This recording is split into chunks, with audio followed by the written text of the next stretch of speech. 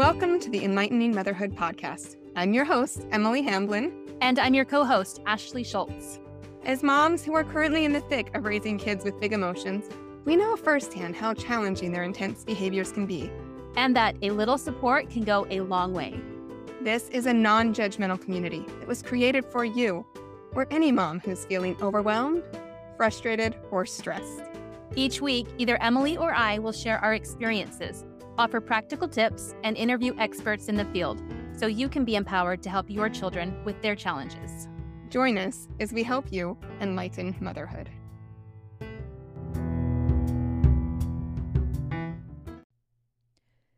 Hello, everyone. This is Ashley. Yay, I am happy to be back recording an episode. I took a bit of a break during the summer here in Arizona, where we live in the United States. I find that when I have all of my children home and it's summertime and there's lots of needs from them of me and lots of big emotions, it's really hard for me to take the time or to find the time to do a lot else other than have my attention on them and get bare minimum stuff done. So they're back in school now here in Arizona. We start a little bit earlier, and I'm happy to be recording again. But I want to go back to summertime for a minute, and I want to get a little bit real with you. In case you are in the same situation, I want you to know that you are not alone. So you might still be in the trenches of summer, and maybe your kids haven't gone back to school yet, and maybe you're a stay-at-home mom or a work-at-home mom, or even if you're not, just summer can be really hard because there's not that structure of school. Routines are different, and for my kids, that combination is good in some ways, but mostly it's really hard because they really thrive with that structure and expectation, and there's a lot of contention between them, and they need time apart and then to come together to be able to play better together than if they're together all the time. So for me personally, I got to a place of overwhelm and exhaustion, and I really felt very burned out. And I know all of the tools that we talk about here on the podcast, and I just kind of felt like the effort was just too much, even though I know those tools help and I completely stand by them and know that when I use them, that they work. But I was just so drained, just mentally, emotionally, even physically at times, going to the pool and being in the heat all day in this super hot weather that we have here in Arizona. And I just felt like it's too much. I just can't do this right now. I fell into the trap of labeling my kids just in my mind of like, this one he teases all the time. He's an instigator. He just won't leave his siblings alone, and he's causing all these problems. And that's not a helpful mindset to have, but I found myself falling into that trap. Or the very unhelpful thought of, this is just how it is, and it's not going to change easily, so I will just have to wait until they're a little bit older and a little bit more mature, and maybe it can happen organically combined with me emotion coaching them. But the thing about that is my brain was finding evidence to support this theory, and I was stuck in this place of negativity, and I was overwhelmed due to my brain believing that this was not going to change anytime soon. So shifting my own thinking was huge, and that's just a really big part of it. As we know, and as we talk about on this podcast, I know Emily talks about that a lot, about mindset. And I've always believed that, and I believe all the things we share, like behaviors, communication, and kids do well when they can.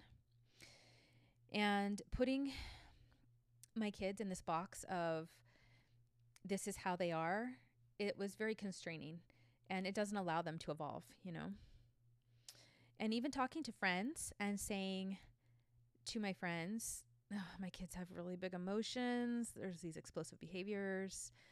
They're just quite a handful. It was giving my brain evidence to stay in this thought pattern. But luckily, Emily coached me and we made it through.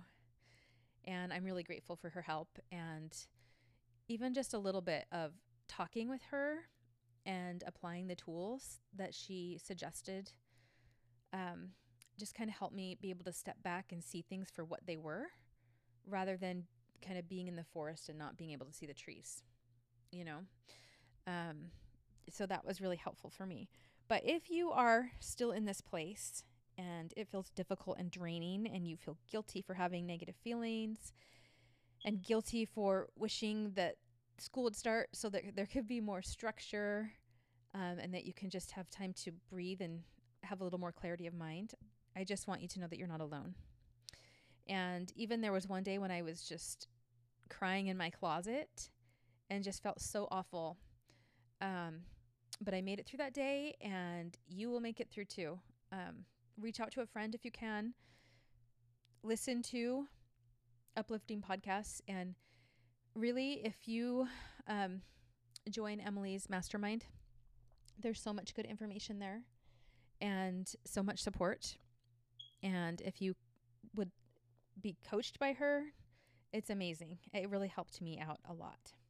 And also, just a side note, that her summit is coming up that she has so carefully curated and put so much work into. And it is support for moms or parents who are parenting kids with extra big emotions. And it is going to be amazing. I'm super excited for it. To check out the summit, go to emotionallyhealthyfamilies.com and you can register there, and it's free. And there's so many good resources there. And we will put that link in the show notes as well. So today I want to talk about ways that you can help diffuse anger in your kids quickly. So the best and most effective way, of course, is to stay calm yourself. You hear a lot about that on this podcast. I know Emily really talks a lot about that, which is amazing. It's definitely the best way. As we know, the emotional contagions that we put off, our kids feel those. It affects their moods, it affects their behavior, and especially our highly sensitive kids. So sometimes just staying calm ourselves is going to help diffuse the anger, or at least not intensify it. Other times, our kids need us to help them calm their big emotions. Even though we're staying calm, we need to do a little extra to help them out. So here's some things that you can try, and you may already be doing some of these things, but these are just some things that help out in our family that I've been using with my kids. And sometimes they work and sometimes they don't, but it's just more tools to put into your toolbox that you can try out. So one that I have implemented recently is telling my kids, when you feel angry or upset, come find me and give me a hug instead of throwing something, instead of hitting your brother. Just find me and give me the biggest, tightest hug that you can give me. And maybe because it's novel, like a new idea, that my twin 6-year-old boys especially have really picked up on that one, and they seem to like that quite a bit, especially my one who his primary love language is physical touch. And so he loves hugs anyway. So this one really speaks to him. And I see him sometimes coming to me. Well, he's like shaking his fist in anger, but he will run over to me and just give me a big hug. So that one has been helpful for us. The second one is compliments over the top when you see behavior that you want to see. And this is nothing new. I'm sure you're doing it anyway.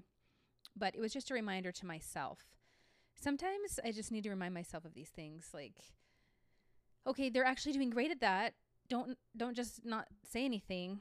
Make a big, huge deal about that thing that they're doing kindly, or they listened quickly the first time, or they didn't throw the thing. They were mad, but they didn't throw it. So then I'll point that out and say, I am so proud of you.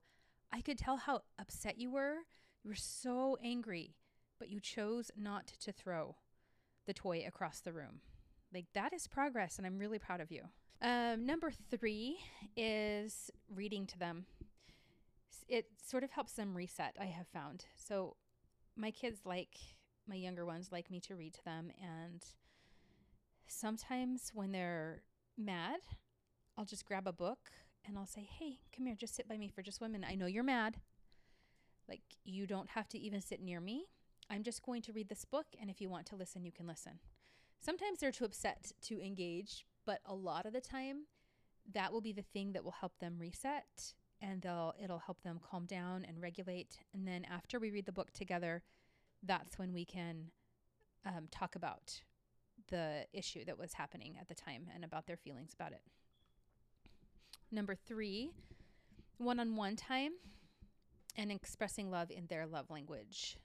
So in the moment, I mean, it's good to do all the time, but even in the moment when they're upset, if you can get them to a point where you can pull them aside and say, hey, do you want to spend some time with me right now for a few minutes, just the two of us?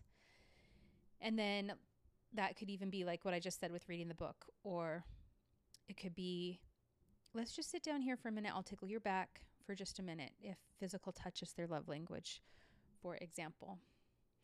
Even turning on a song and listening to like a peaceful song or their favorite song and just sitting next to them, that might kind of help reset as well, but it's that one-on-one time, connection time together. Now, I know this is not always possible when you have more than one child. Believe me, that the struggle is real with that over here at our house with 5 children. But if you can make it happen, it can be very helpful, and I've seen the benefits of that with my kids. Number 5 is give them an opportunity for a redo.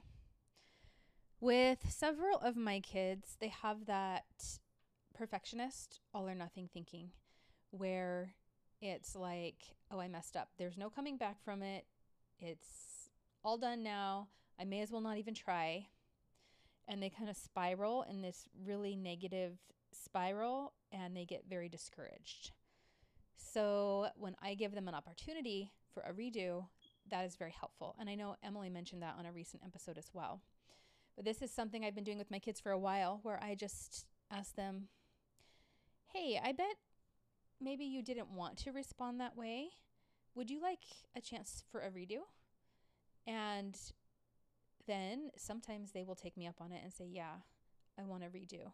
Or sometimes they're too mad in the moment, but then even like my 10-year-old will come up to me later, maybe like 10 minutes later, and say, Mom, can I have a redo? I didn't really mean that. I just want to start fresh. And I will let him do that.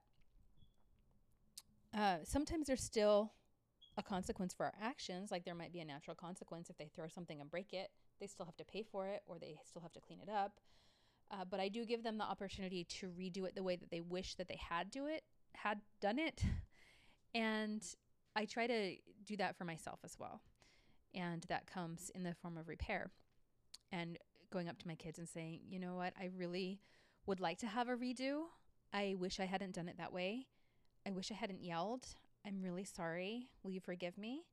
Could I try doing it the way that I wish I would have done it? And that models for them that we don't have to be stuck in this certain way. We can change it, and we can move forward, and we can see how we wished we would have done it and then do better next time. And number 6 is listening intently to understand. I mentioned in the summer I felt really overwhelmed, and sometimes when I get in that overwhelmed mode, I just kind of want to turn it off. Like I don't want to listen intently. I don't want to listen to all the fighting and the contention and the anger. I have found that for myself, I am more of an introvert, and I need, or like somewhat of an introvert, but for me to recharge, part of that is quiet and time alone. And there's not very much of that in the summer at our house. But just reminding myself, listen intently, like seek to understand what is really happening here. And that will resolve it quicker than just like, okay, I need a break. I'm going in my room for 10 minutes, which sometimes is so crucial. And I do it a lot, but also sometimes just taking a deep breath and saying, okay, I want to truly understand what is happening here. Please tell me, and I'm going to listen to you, and I'm going to listen to both sides, and let's work through this together. So that's more of a reminder for myself, I guess. Okay. Number 7 is to model what you want to see in your kids. So it might look like, I feel upset right now. I'm kind of angry. I can tell my heart's racing, and I just need to take a minute to myself to maybe write down my feelings, or I just need to exercise for like 5 minutes, or I need to listen to music for a few minutes, whatever it is. But you can verbally state what it is to your child. And so that when they feel upset, they know that those are things they can draw on. They can say, I just am going to take a minute to myself. And I've had my kids do that before. And I'm proud of them. I'm like, okay, they can see that they need just a minute to regulate. And sometimes that's with me helping them. And other times they're learning how to do it on their own as well. Like they might just step in the other room. They might want to color for a few minutes. They might want to read a book on their own. My daughter likes to do that. Sometimes when she's upset, she'll go find a book. She loves to read. She'll just get a chapter book and just read on her bed for a few minutes. And then she'll come back, and that's her choice. And then she's more regulated. Okay, number 8 is to focus on and highlight their strengths and call them out. So you can do this even when they're angry. You can say to them, oh, you look really angry right now. I can tell that you're really upset. You know what? One thing that I've noticed is that even when you're upset, you still are really kind. Or the last time you were upset, you didn't throw anything. And that is so amazing. I bet you can do that again. You're really working on that. And I noticed that in you. Just things like that can kind of lift them up even when they're in that fight, flight, or freeze mode. And it might not always work, but it is something to try. And sometimes that works with my kids. Okay, number 9 is to validate their feelings, restate their feelings to them. So this is name it to tame it is what Dr. Tina Bryson calls it.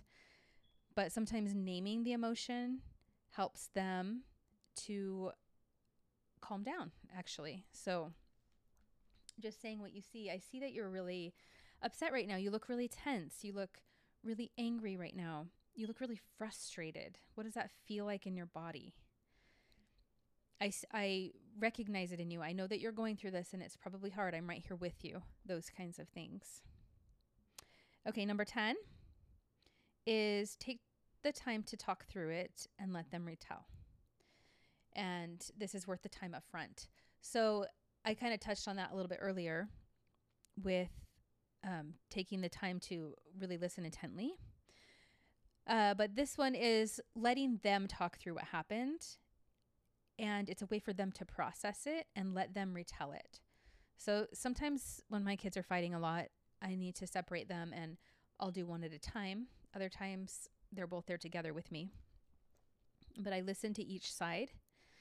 And I let them tell it in their own words what happened, and the other one needs to give them the space to tell their version, and then the other one will get a turn. And it takes time. And when there is a lot of fighting like there is in my home with my children, there's a lot of contention, and it just is very frequent. Sometimes I feel burned out on this. Like, okay, this is like the 10th time we're doing this today. Excuse me. And I just kind of am done with it. Like I don't want to coach them through another challenging dispute.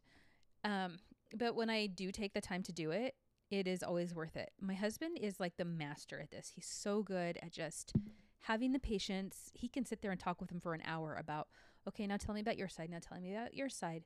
Okay, now what can we do differently? And he just goes through the whole thing. And maybe it's because he comes home and he's been at work all day, but he hasn't been with the kids all day, but I have. And so by like number 10 or 15, I'm just like, I am done having this conversation, but I'm trying to have more patience to just work through it like in full so that they can get all their feelings out and they feel like their feelings are validated. So number 11 is to know your child, to try to get ahead of explosions. So I was at a birthday party a few weeks ago, And I was talking to, actually Emily was there, and I was talking with her in my friend's kitchen, our friend's kitchen. And one of my kids, one of my twins, couldn't find a spoon and needed a spoon for what he was eating at the party. And I could tell he was starting to get a little bit worked up. Like it wasn't full on there yet, but I could tell. So I just stopped the conversation and just found a spoon as quickly as I could. Just, okay, here's a spoon for you. If I had just kept talking to Emily and just sort of, just a minute, I'll be with you in a minute, that would have turned into a full-on explosion. I know it would have, because I've seen it happen before. So just trying to get ahead of it when you can, when you know that it's coming, just being mindful of it and attentive to those kinds of things. Number 12, you can use silliness and play to diffuse anger quickly. And it's amazing when it works this way. So one time I was driving home from something, and I had my kids with me. My husband wasn't with us, but I had all 5 kids. And I think it was my twins, became very dysregulated, and especially one of them, to the point where he was trying to open the car door while I was driving. And he was just really upset. I couldn't keep driving. It wasn't safe. He had unbuckled. I think he might have been throwing something. So I pulled into the closest parking lot, and as soon as I stopped the car, he got out and he started running through the parking lot. And I chased him, and I scooped him up in my arms, and I spun him around, and I tickled him. And it was amazing. It dissipated his anger so quickly, and it turned the entire situation around. And I was able to then reason with him. He gave me a huge hug, told me that he loved me, and was willing to buckle right away. And that was just from being playful and silly in a stressful time that happened to work for him. And he also is one who loves physical touch, so maybe that was part of it as well. So you could try it. Maybe it will work. And I think that was a suggestion from Dr. Tina Bryson as well. And it was amazing. Number 13, some mom advice for you, which you probably already do: carry a snack with you at all times. A lot of times for me, or for my kids, it's that interoception piece where they do not realize that they are actually hungry until they get to that hangry, extreme hangry stage, which is hard for me to understand because that's not an issue for me. But I know for my kids, for some of them, for 3 of the 5 of my kids, it is very much that way, where they just don't know, their body isn't giving them the signals of hunger, and then it just hits them hard. So I try to carry a snack with me, and it helps so much when they start to get angry if I just give them something to eat. This happened yesterday with my twins. I could tell they were starting to fight more. They were getting really grumpy. I made them a quick protein shake and gave it to them, and it dissipated like immediately. It was like complete night and day. So I highly recommend that. Number 14 is to apologize. And it might not always work right in that heat of the moment with anger, but sometimes it does when they're just starting to ramp up, and you just say, you know what, I'm sorry. That was a misunderstanding. I didn't mean for it to be that way. Can we talk about it? That might be enough to sort of pull them back down, and it might not be, but it might help as well. You might have to also wait until after they're more regulated and then apologize and repair. And number 15, if you can't emotion coach them, like if you're driving, see if you can change their mood by inviting them to play to change their mindset. One that I often do is play I Spy with them. So sometimes that different focus can help dissipate the anger, just like reading a book or turning on music or something like that. I did the music one just this morning, actually. While my kids were eating breakfast and they were starting to get kind of grumpy, they wanted to listen to Ghostbusters. So we did, and it helped a lot. But anyway, while you're driving, it's easy to play I Spy. It's something you can just all do in the car together. And it just might help to just kind of shift that focus from the anger to, oh, I'm looking for something green now. And then you can revisit the feelings later when you can give attention to the child and make eye contact and have that time with them. It'll likely be easier to talk through it when they aren't in that fight, flight, or freeze mode. So I hope that those tips help. And then I wanted to circle back around. I talked about a lot of the negative thoughts I was having over the summer, and I just wanted to end with some of the positive ones that I am trying to focus on now to shift my mindset to help out. And you could write some of these down, some positive mindsets for yourself that apply to your children and your family that might help. So I will leave you with this one that I've been focusing on lately, which is, my child is incredible. He is kind and bright, and he wants to be the best version of himself. Like everyone else, he has weaknesses and struggles that I am helping him to strengthen, and that will give him the opportunity to learn and grow from. These weaknesses do not make him a bad kid, just like my weaknesses do not make me a bad mom. So that's kind of my, I guess you could call it a mantra, but just something that I'm trying to focus on lately.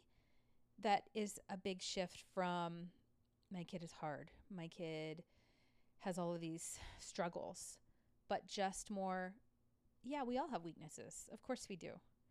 But also my kid is amazing. And your kids are amazing too. We all struggle. We all have strengths. So let's just focus on those positives. So I will leave you with that. And I hope that you have a beautiful week with your family.